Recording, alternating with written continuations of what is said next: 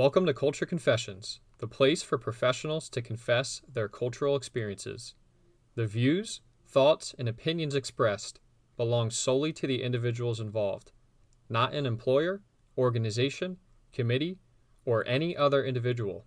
Culture Confessions aims to create an authentic and empowering atmosphere for every guest who chooses to join the show. Thank you for joining us today, and we hope that you enjoy. We nurture your culture so that you don't have to.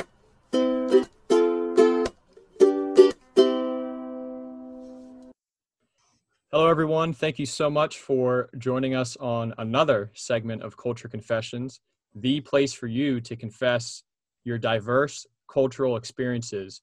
We want people to feel comfortable expressing either toxic, negative, or positive experiences that you've accumulated in your professional careers. And this is the platform to do it right now. And I am super excited to have Marty Noki today on Culture Confessions as a first-time appearance guest. Marty is an individual who reached out to me via LinkedIn. He's a part of the Husky Pack at Bloomsburg University, an alumni and an individual who is oriented with the growth of all of those around him. And I believe that's solidified upon the foundation of his faith. He's a former priest and someone who is dedicated to transformation in all aspects of the term for not only the church, but society and culture overall. Marty is highly educated when it comes to theology, and I think he is an individual that we can all learn from regarding his perspectives of the depth of what we need to look into regarding our lives and the lives around us. So thank you very much, Marty, for joining us today.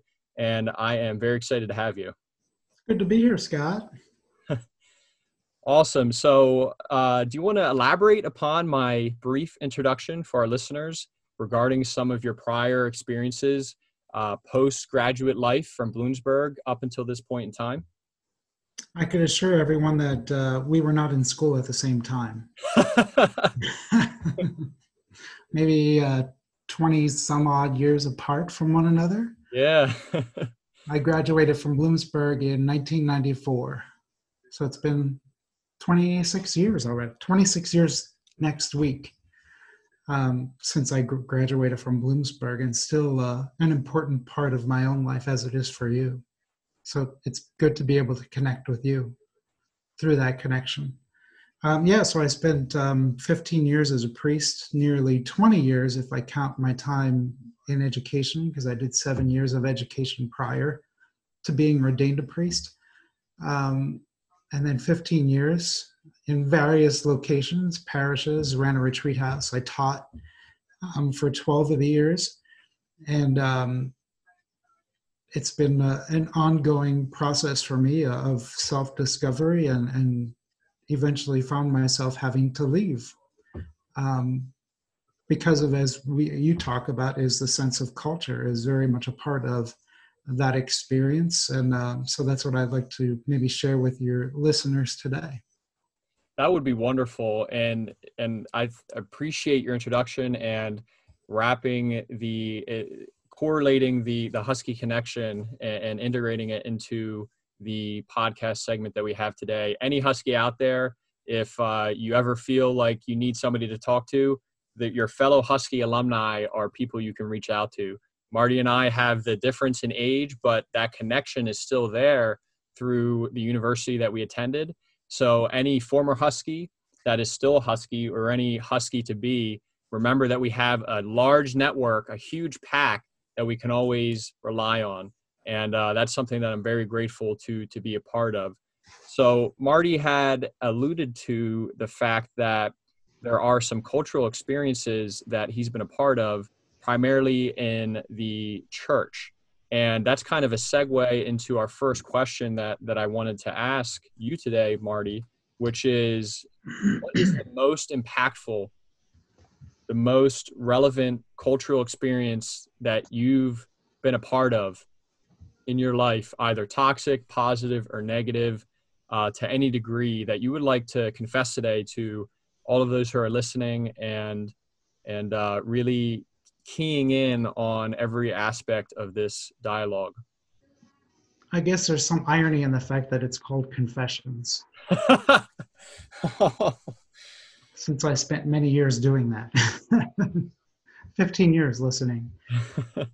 Yeah, because, people often ask, well, why did you leave? And my first answer is I left because I was sick. First of all, it was making me sick. And so my body just kind of confirmed for me that it was time to move on. And at least to get help at that point. I didn't know I was going to leave and not return at that moment. But it is, and most think it's because you have issues with teachings of the church and teachings of faith and so on and so on. But most of that stuff could be dealt with on an intellectual level, and you could deal with that. For me, it was much more the experience of the culture of the situation, because we have this tendency to think that because we're this institution, we can't change. Like, this is the way it is. But in my world, my mind, my heart, that's not the way the world operates. It's not the way any of us operate.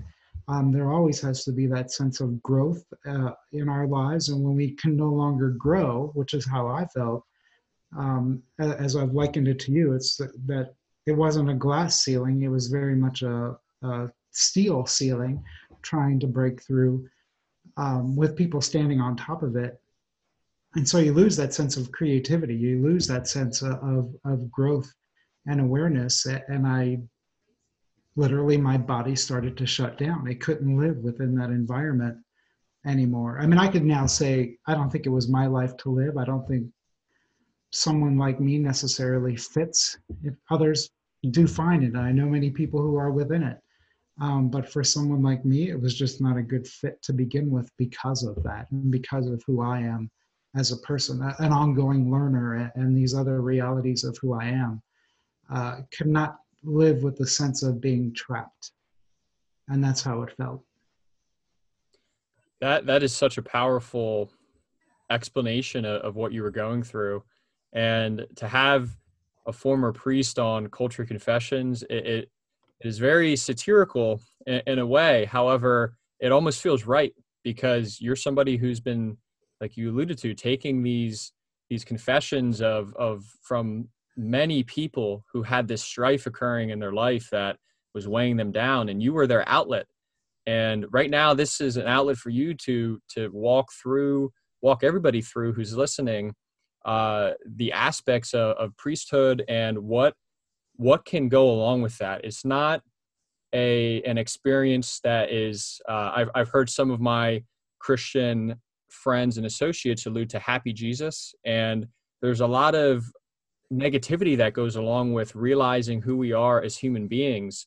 So it's great to think about the happy side of religion and faith, but equally, with life being a balance, we have to understand that there is sin that occurs. There is a lot of toxicity that can even be radiating out through a vehicle like the church that is a place for higher learning of faith and higher practicing of faith. And when you have a community that isn't focused on transforming or allowing its own members who have nearly dedicated the entirety of their life to a community, the respective community that you were operating in, that just feel, I can almost feel, when you said that steel ceiling on top of you, I could almost feel that. And to know that people, I mean, my interpretation, I'm not a scholar in theology. However, my interpretation of the church is that when you're within it, if there's the bad apple, and this is a comparison to a prior segment on Culture Confessions that we had, you're supposed to purge that from the church. Right. But what if the community is the bad apple itself? And there's the ripe apple in you who's trying to say, hey, we've done a lot of great things. We've helped a lot of people overcome strife in their life and hone in on the positivity of what life could be. but we can do it even better than we're currently doing it. When you have a restrictive set of barriers put around you, that is seriously detrimental to your mental health, because you're almost not even thinking about yourself. You're thinking about everybody in the community and how they can be uplifted. And for you to get to a point where you feel like your body's shutting down, I take that as you gave your heart, your soul, your blood, sweat, and tears to trying to do everything you could possibly Absolutely. do. To try to figure it out in my head, but my body was telling me something very different. And I mean, I would just expand it as well, because I don't think it's just a Catholic issue. I think it's very much American Christianity has a serious problem with that, with their understanding of the bad apple, as you spoke of. There's no getting rid of the bad apple. It's just impossible to get rid of the bad. And we hear that even with the coronavirus. We have to eliminate this enemy that we cannot see. You can't. It's impossible, because it's a part of who we are. I mean, I'm a good apple and a bad apple all at the same time. And it's not so much about... Marty. Yeah, and American Christianity is very much trying to destroy the enemy. But all you really doing that is destroy yourself in the process, because it's a part of who you are. You learn to accept that you're not all things, that this religious faith, it tries to teach, that it's just not a realistic theology. I think it's a warped theology. But that's very much an American Christianity problem, I believe. And you hear that, you hear politicians use that kind of language as well. They kind of hijack that language as well, about destroying the enemy. The enemy's always beyond us. No, the enemy's right here. And you learn to engage the enemy in a healthier way in some ways, because you're not going to destroy it. You'll destroy yourself in the process. And that's kind of the position I found myself in. I had to finally get to the point where it's like, this isn't my battle to fight. I'm not going to change the system, but I can make a change in my own life to say, it's not healthy for me. This is not a healthy thing for me. It doesn't mean I don't love faith. It doesn't mean I don't love the gospel. But I think in many ways, as you were just saying, I think it's been domesticated. We've lost the edge of the gospel. And hopefully moments like this helps us to try to begin to pull us back a little bit into what really matters.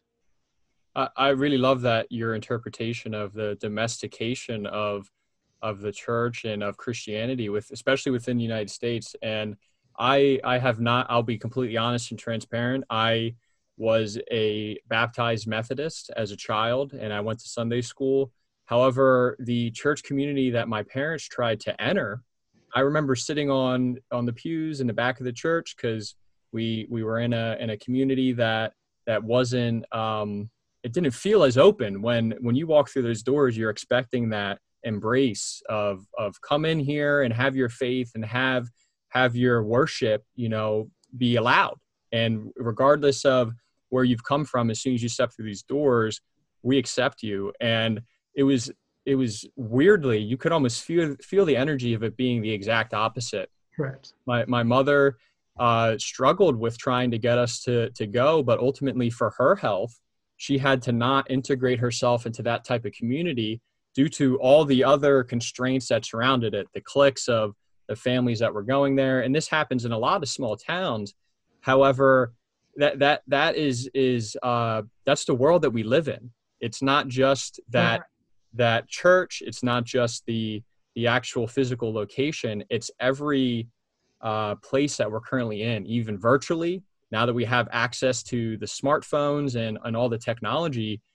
So even at a young age, I was always thinking, why does this not feel right? It should feel right. But it never,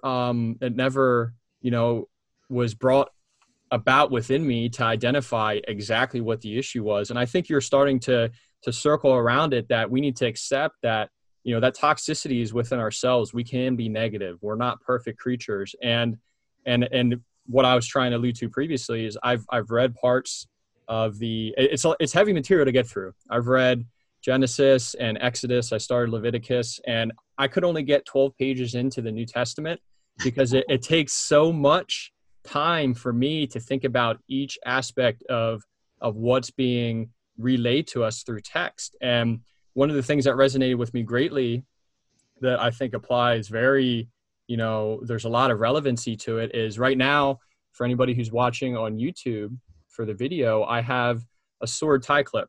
And I was wondering about that tie clip. It comes back to something that Jesus had said.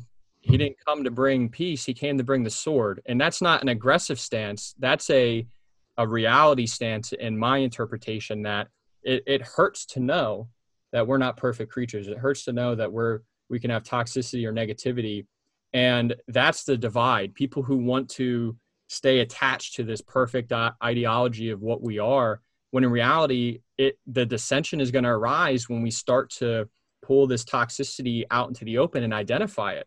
And creating the parallels between business with that, just because you don't accept the toxicity that's being pointed out doesn't mean it doesn't exist. So that first step is the acceptance of what's existing, and, putting the procedures into place that can help us deal and first accept the toxicity or negativity and find a new path to removing it from affecting the positivity, which is what we should be focusing on. So that's something that's resonated with me. Yeah, I would add one thing, because when I finally made the decision to leave when I did because of my health, I remember talking to a counselor at the time who I've known for years, and we were talking about, where do I go? What do I do? Because obviously it was kind of a crazy moment.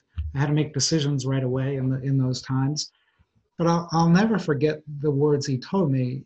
He said, if you want to return, you're going to have to ask yourself, can you accept the church for the way it is? Not the way you want it to be, not the way you think it should be, or any of those other realities. This is the way it is. And I'll never forget those words, because I have gone back to them many times the past year and a couple months at this point, and said, why would I put myself back into a situation that was literally making me sick? I'm not going to change it. And so it really does come down to, what battles are you willing to fight, but what battles can you fight that will bring about change? And some you just can't do. You're just not going to change an institution that's unwilling to change, first of all, and is so blind to the way it is that it's impossible. It's impossible for, when you're that close to something, to see what the problem is. Because your belief that it's already perfect, correct, it's the same thing that an individual, a church, an organization, a community, when we can't, again, identify that toxicity, it makes it so much harder to figure out a way to transform. And one of our initial conversations, you mentioned transforming, and it's not about destroying the foundation of what's already in place. It's about looking at some of the dead wood that's been occurring in the foundation of a structure, and how we can replace that to make it stronger, not to bring it down, to have it come tumbling and crashing down. That's the last thing that we want. We want to build up and transform and evolve and have organic collaboration between everybody involved within the community and organization. And the fear of it crashing is an ego thing. That it's not going to crash. The real is not going to crash. The ego wants you to believe that it's going to crash. As you know, in your work, there's not only my own personal ego, an institution, an organization has its own ego that it's working off of. That's really what you try to dismantle in order to change the culture. But that ego is very strong and always finds a way to transform itself, to try to protect you from change. And it's usually fear. Fear is a vehicle for deception. Yep. And deception is ultimately what's preventing people from seeing the reality. You can say it's the veil that's covering our eyes. You could interpret it as an enemy, whether it's obviously with biblical teaching, it's either the demon, devil, Satan, whatever you want to identify the enemy as, everything remains the same. there's still a force out there that's trying to perpetuate the opposite of righteousness and good. And again, I'm for those listening, I'm not somebody who studied theology. However, I am super appreciative of the individuals such as Marty who has dedicated his life to figuring out a way to build upon what's already in place, not to take away. That's, again, taking away is not the answer. But when we can transform the things that are currently in place, we'll find less suffering and less hate and less toxicity in that environment. Marty, was there any... And another way to just say, because I also don't want to say the ego is a bad thing. Our ego is formed when we're children as a way to protect ourselves from hurting ourselves. Our parents don't want us to get hurt. That's why, you don't put your hand on the stove more than once. It's a way to protect you. It's just that ego cannot continue as an adult because you're still thinking like a child rather than living in an adult world. And that's the tension I think we are certainly finding ourselves in many ways going through this pandemic. That's extremely insightful. And the analogy of your hand on the stove, you would be having your hand on the stove if you kept yourself in that environment. Was there any type of tactic that in our initial conversation, you had alluded to a few things you had attempted to do? You didn't just run away. You were trying to fight to stay within the environment for change, B, for your passion of your faith. Is there anything that you tried to do to change the environment that you were in? I was able to change what I was able to change. But mindful, there's a work environment that all of you are used to, any listener is used to. There's the environment that I worked in that was also my life. And so those two weren't always separated. I was also living this 24/7 because of the nature of the vocation. You're living in it. I could change an office environment, which often was a matter of sometimes shuffling people. So as you know, sometimes people are in the wrong job and you shuffle them around to a better fit. And just little changes like that can begin to change the culture in an office environment because people feel like they're contributing in some ways that they may not have been able to before because they weren't necessarily in the right fit. And so I was able to do that, but once I finished that, I would quickly move to the next assignment because I was unhappy. I kept running from my own life at that point. But I knew I can go to another place and fix it, in some quote unquote fix it, because I was really good at that. And I liked to do it. I thought that really was about transformation and recognizing where are the bad apples and what do you do? How do you tweak these situations to help people become more conscious of the choices that were being made? Certainly financially, every nonprofit knows what it's like to, you can't misuse money. You have to do it wisely. You have to do it ethically. You have to do it in a way. And so that was always a contributing factor. You can't just be spending willy-nilly. And so how can you kind of bring all those things in line with what the vision is, this vision of transformation? And when I think once you can begin to kind of realize that's the real foundation, the other stuff that falls away. The real foundation is that sense of transformation and growing and becoming better. A lot of the stuff begins to fall in place. It starts at top, obviously. I had to come in with that mindset as a pastor, as a director, as an educator. And so it was a little easier for me because that was already my mindset and is my mindset, where I could understand why it might be more difficult for other people who don't necessarily have that intuition to begin with. Does that answer your question? Yeah, absolutely. The whole transformation, and if you form those parallels between an organization taking a professional who is unhappy in a certain position and trying to avoid the expenses, sometimes the crippling expenses when you have low budget certainty, especially in the time of a pandemic, to a new position that may empower them to transform into who they are meant to be. Do you think the empowerment aspect is key in that transformation and allowing the individual to make those changes, because you're not the one who's going to do it for them. You're just the guiding hand to make sure they align in place. Yeah, I think I told you I did a Scrum Master training maybe 2 months ago or something before all this started, which seemed like ages ago at this point. And the whole idea of that is cross-functionality. It's about trust. It's about empowerment. And I had no trouble believing it because I already believed it. I already understand that. I've been in a position where I have also felt micromanaged by other people, which is very hard because it feels like you don't trust me. It feels like you're not giving me the power to make decision and to be responsible. And so, yeah, I think it is key. It opens you up to failure. It opens you up to making mistakes. But as we were talking before we came on here, it also squelches creativity when you try to take that sense of empowerment away from people.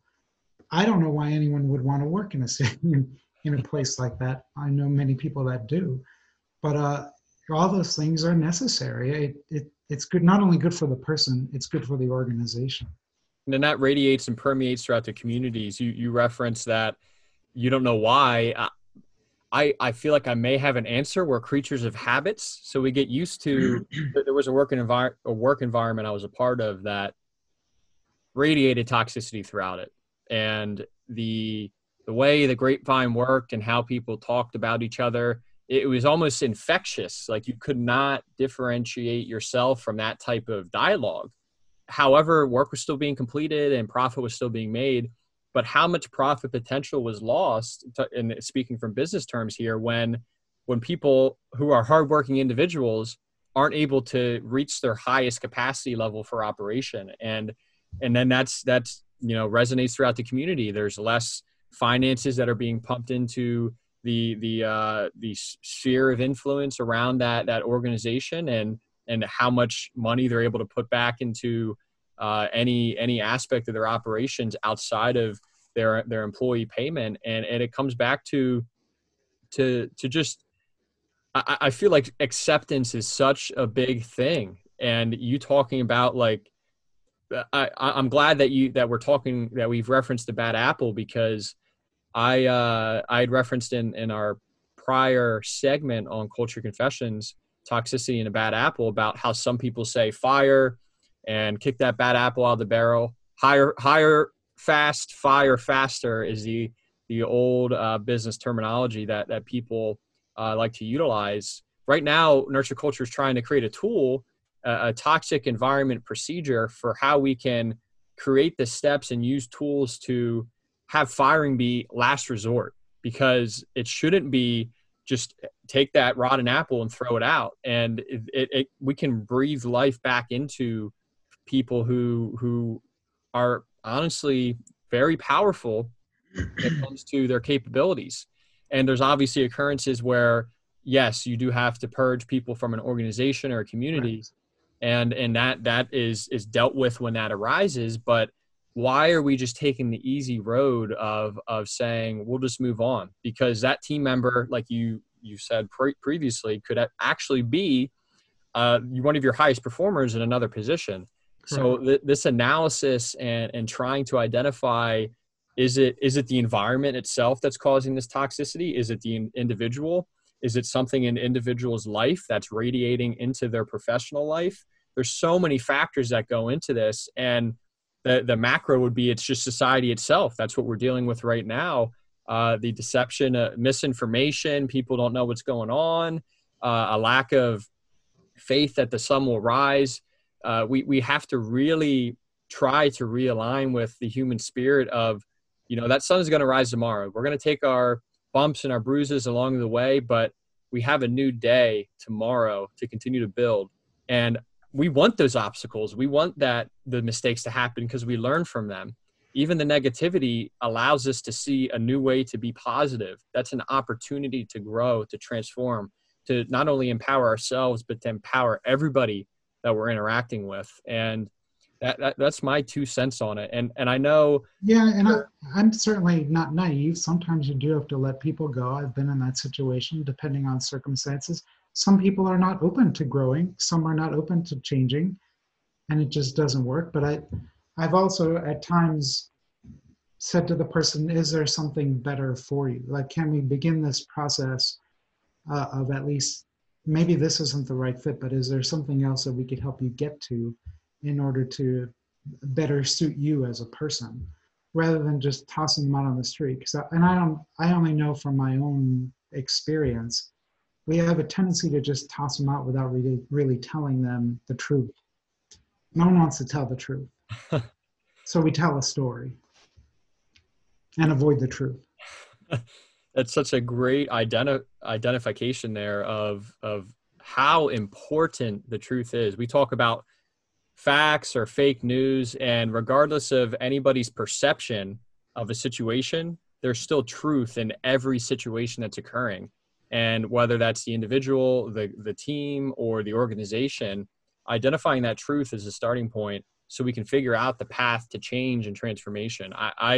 I think this is a very insightful segment on Culture Confessions, and usually we try to outweigh some of the toxicity with some positivity. So I wanted to ask you another question, Marty. Is there a more... Can I add one thing there before you? Yeah, of course. Because I thought of something as we're speaking here, and I'll use your language. There was at one point I asked a priest what he thought, who works with priests, what he thought was the biggest issue in this culture that I was living in. And he said he thought, and it could be the same in a work environment, he thought it was resentment, that we never deal with that. That's where a lot of the negativity and toxicity comes from, is this resentment because we don't empower people. And I think all of the, at least as a priest, it was, all right, you're entering into this environment. We've been here longer than you. We've been loyal to this. You either fit yourself in or too bad. And I think that's where that resentment sometimes grows. And I think that I would say it's probably similar in many work environments as well. It's this or get lost. That's a wonderful point to make, resentment. And I hope everybody doubles back, if you haven't already, to listen to some of this high quality material that's being discussed and articulated upon by you, Marty. Thank you for giving such insightful examples. And but the question I was working on asking was, is there a positive experience you want to incorporate into this segment so we can outweigh some of the negativity and the identification of the toxicity? Because that's what we really want to hone in on, is that positivity, so it can resonate throughout the world. And just by identifying it and understanding that it still exists can make a world of difference. But the dark arts are so much more fun to deal with.